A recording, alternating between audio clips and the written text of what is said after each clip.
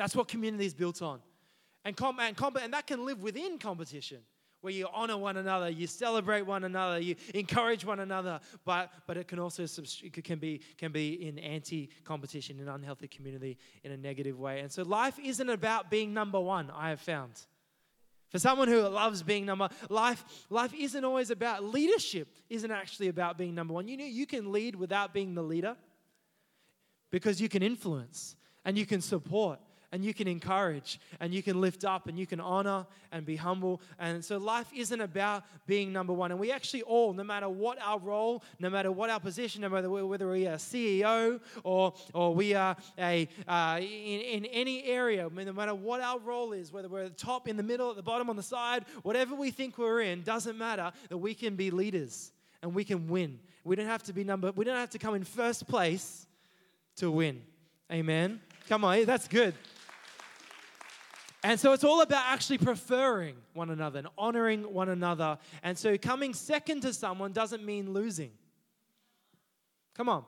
Coming second to someone doesn't mean losing. And sometimes in our mind, in our psyche, we can think if I'm not the guy, if I'm not the person, if I'm not number one, then suddenly I'm second rate or I'm losing. But that's not how God sees it. Because God doesn't view us based on performance. He doesn't view us based on position. His love there's no favoritism. It's equal and for everyone, no matter what your role, no matter what your place. In Philippians 2, and because this is on the fly, then we might not have scripture, so just listen in good. In Philippians 2, verse 3, it says this: "Do nothing out of selfish ambition or vain conceit. Rather, in humility, value others above yourself. Not looking to your own interests, but rather looking to the interests of others." Isn't that like a tough scripture? You're like, because we so easily look to our own interests, don't we? We so easily prefer ourselves and our own values and our own things. But do nothing out of selfish ambition. Not looking to your own interests, but actually looking to the interests of others. That's the heart of community, that we would all care. And if everybody does that, everybody gets looked after. Isn't that amazing? As a church, as a community, as we do that together, as we all I'm not looking to my interests, Vicky's not looking to her interests, come on, Florence is not looking to her interests, we're all looking to one another's interests, and we all get covered in the process. Isn't that amazing? Come on, give God a hand. Come on. And I actually think I'm a bit of a movie buff. Any movie fans out there? I saw Avengers Endgame last night. Come on, anyone? Has anyone seen any any Marvel fans? Come on, a few of our. Come on, Vicky, I love it. I'm going to pick on you all morning because you're sitting right there. It's amazing. But hey, Marvel's awesome, right? And Endgame was kind of like the climactic moment. And I won't give any spoilers away, Austin. Don't you worry if I haven't seen it. I nearly did. But anyway, in movies, there's some great sidekicks. There's some great people who were second, seemingly second. Like I can think of, anyone of Shrek. Come on, he wasn't second. Donkey was second. What a great character Donkey was. Come on. I know it's a bit heathen to bring it to church, but Harry Potter, come on. Ron and Hermione, great. They weren't the main, but they were necessary, needed, important to win the battle. There's so many. Come on, Wilson was a great second to Tom Hanks. Am I right? If you like any Matrix fans, come on, Trinity was a great second to Neo. They needed them. And so it's not just one guy who's the chosen one. It is the chosen us. We are all needed no matter what our role is. I reckon, though, probably, without a doubt, the greatest second in history, in movie folklore, the greatest person who is the best second of all time, without a doubt, was Samwise Gamgee from Lord of the Rings. Can I get any Lord of the Rings fans? The greatest. And there's a scene at the end when Frodo's like climbing up Mount Doom or whatever it is, Mount Mordor. Anyway, some fiery mountain. He's so close to the finish line and he can't go on. And the problem is Frodo had to carry the ring, right? It was his responsibility. He was the leader. He had to carry it. That was his burden to bear. And Sam said at the end there, he said, "I may not be able to carry you, Mr. Frodo."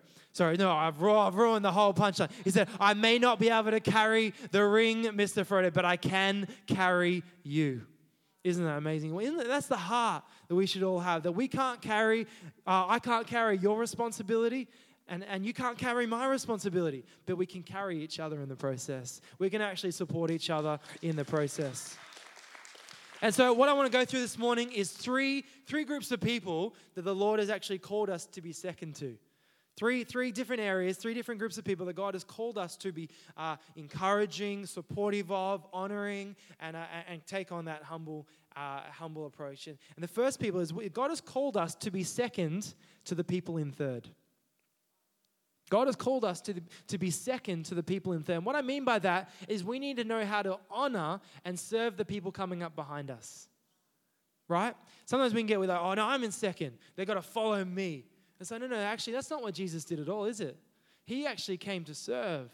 He was first, but he actually came to serve all of us. He was the firstborn over all creation, yet he came humbly as a servant.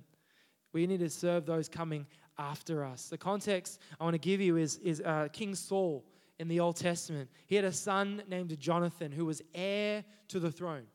Right, his son, he was the firstborn of Saul. Jonathan, it was his rightful place to take on the throne that Saul would leave. And in 1 Samuel 23, it says this, and Saul's son Jonathan went to David at Horesh and helped him find strength in God.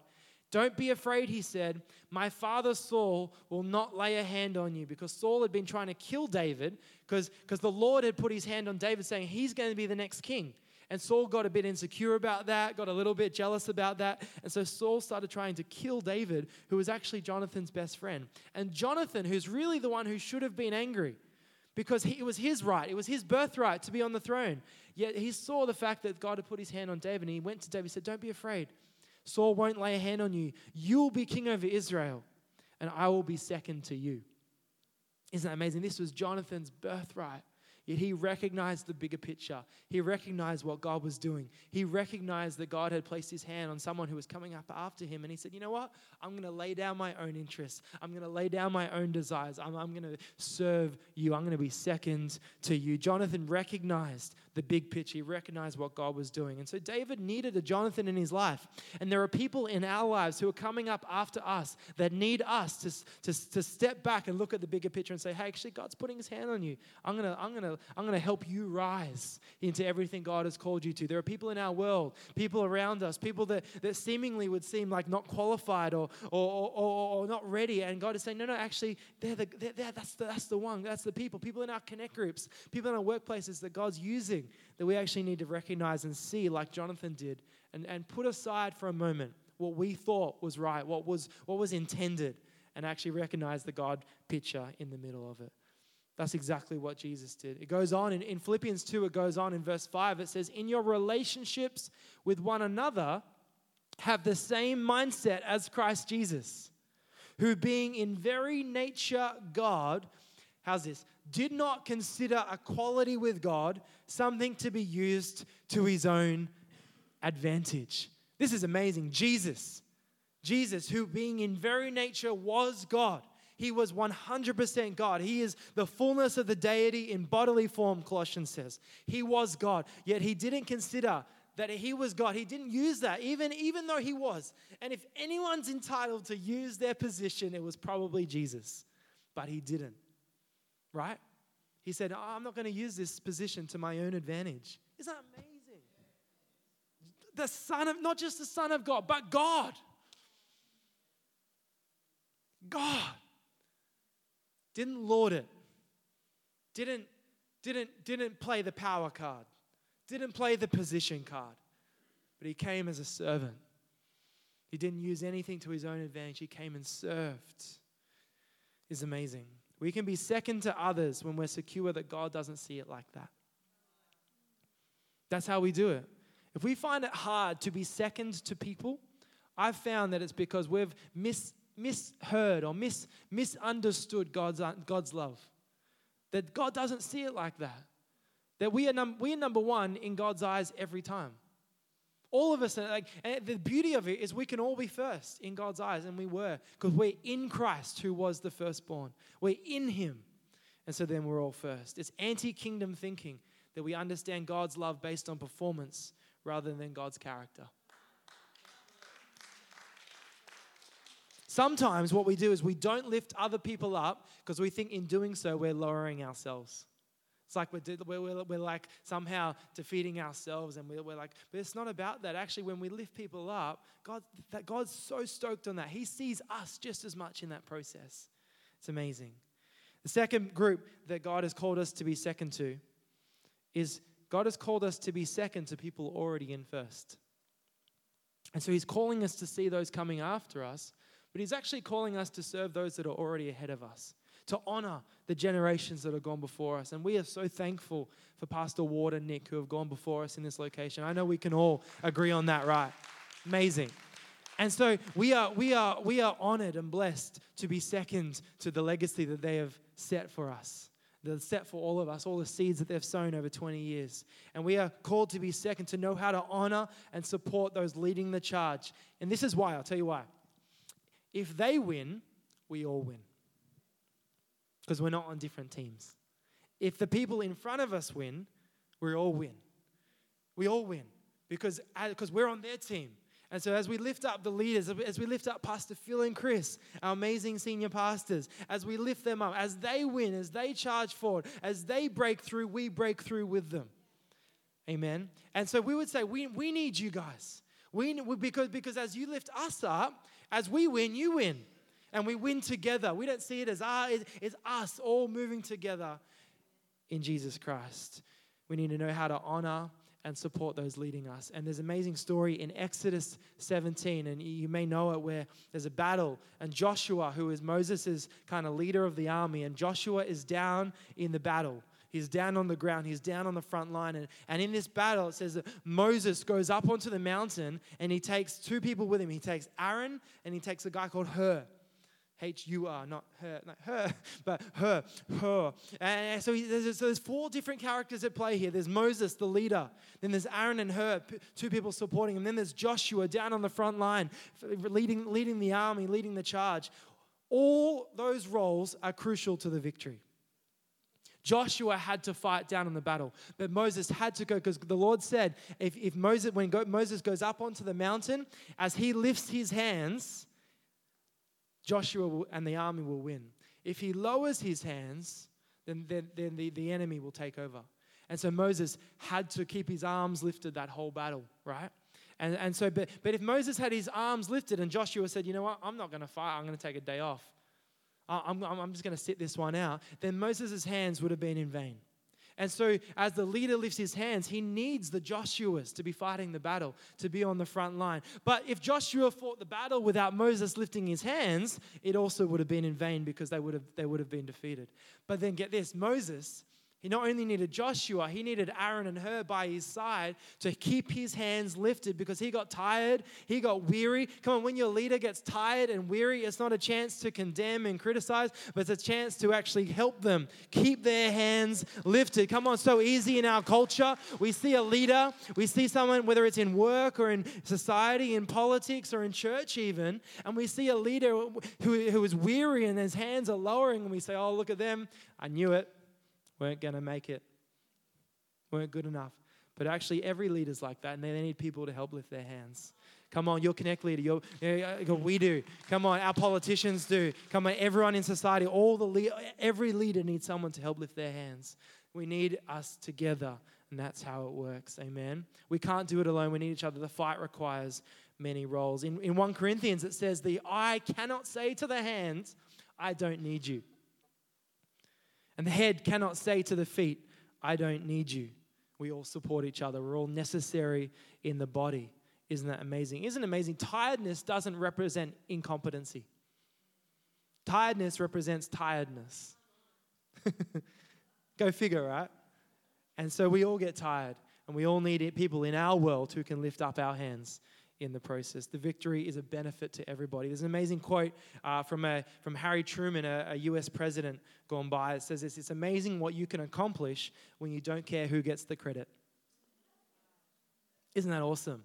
Come on. It's amazing what we can accomplish together here at Roselle in this community. If we just do it together, let's do it together. Let's support each other. Let's cover each other, whether they're young, whether they're coming up behind us, whether they're in front of us, whether it's the leader or the person who's been here 2 weeks. Let's do it together.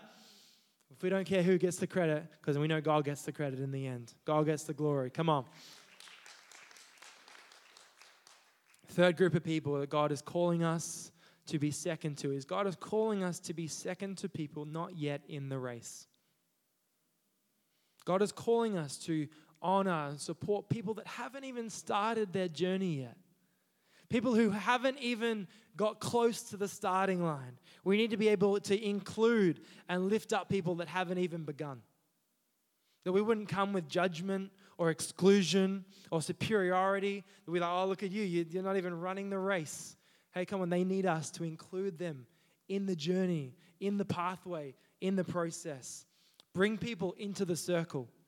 Bring people into the presence. Our presence, not God's presence, our presence should capture people.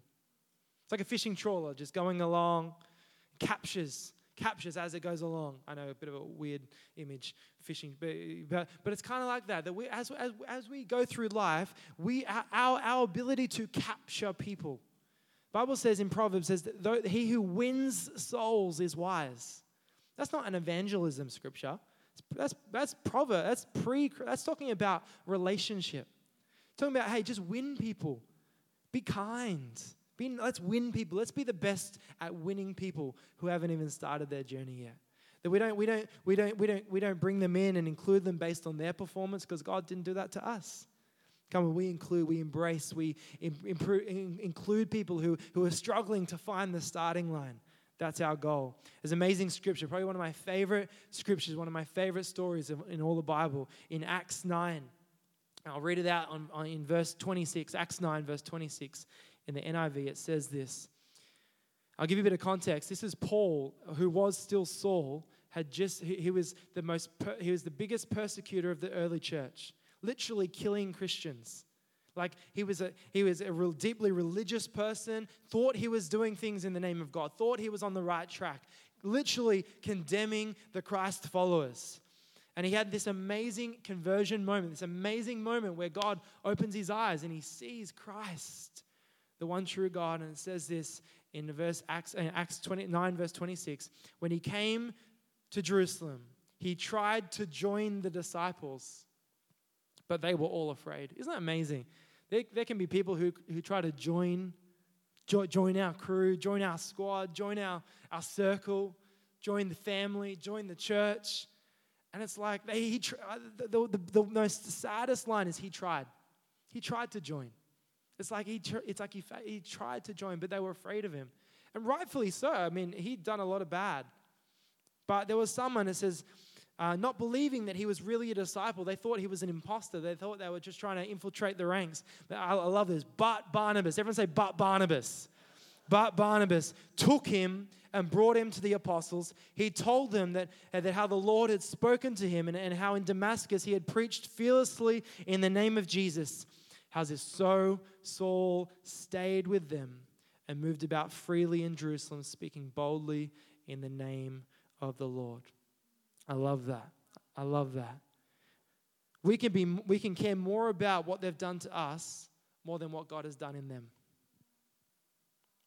Come on, sometimes we're so afraid of people, we can care more about the offense they've caused us more than the transformation God has done in them.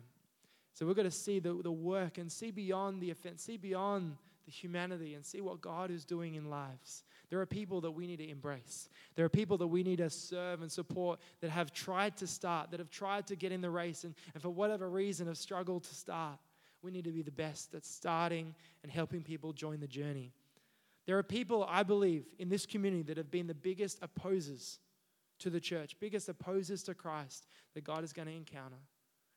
And they're going to come into this house and they're going to discover a community that is not afraid of opinion, not afraid of criticism, not afraid of persecution, but that is willing to go the bold and embrace and support and love and embrace and bring them in to the family. Come on, that's what See Through Roselle is. It's a family that includes the lost, the hurting, the broken, no matter what form and no matter what background. Amen?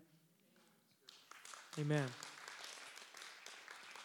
God, we need to bring people in. We need to include them. We need to be okay with messy and broken people. We need to be okay with it. And you guys are the best at this. You guys, I know, Roselle already had, I'm preaching to the choir here, but come on, there are so many more.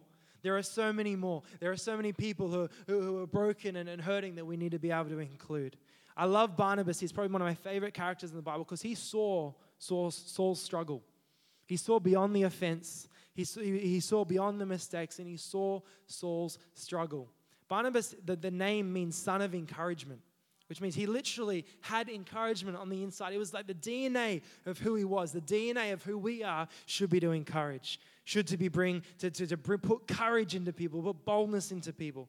And I love this. And if I could grab the band back up, or Roxy, that would be awesome to come back up. Roxy, that'd be great. But 3 things that Barnabas did really quickly as we finish. It says it in this scripture in Acts. It says, but Barnabas took him. He took a hold of him. And there are people in our lives that we need to take a hold of again. There are people, I believe, that we once were holding and maybe we've let go of because of disappointment. There are people in our lives that God is calling us to reach out to and embrace and take a hold of them. Take hold. What is that? It means ownership.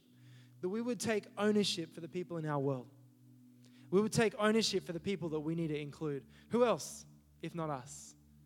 Let's take ownership. The second thing, it says, he took him and he brought him. So not just ownership, but leadership. We're called to lead people closer to Christ, to capture them and lead them closer. The second thing, it says, he told them. So he took him, he brought him, and he told them. He defended, he advocated. We need to advocate for people. We need to be the biggest, not just with our actions, but with our words. Let's speak well of people. Let's be the people that encourage the most, that are the most supportive, that don't gossip or slander, but actually lift up, cover with our words.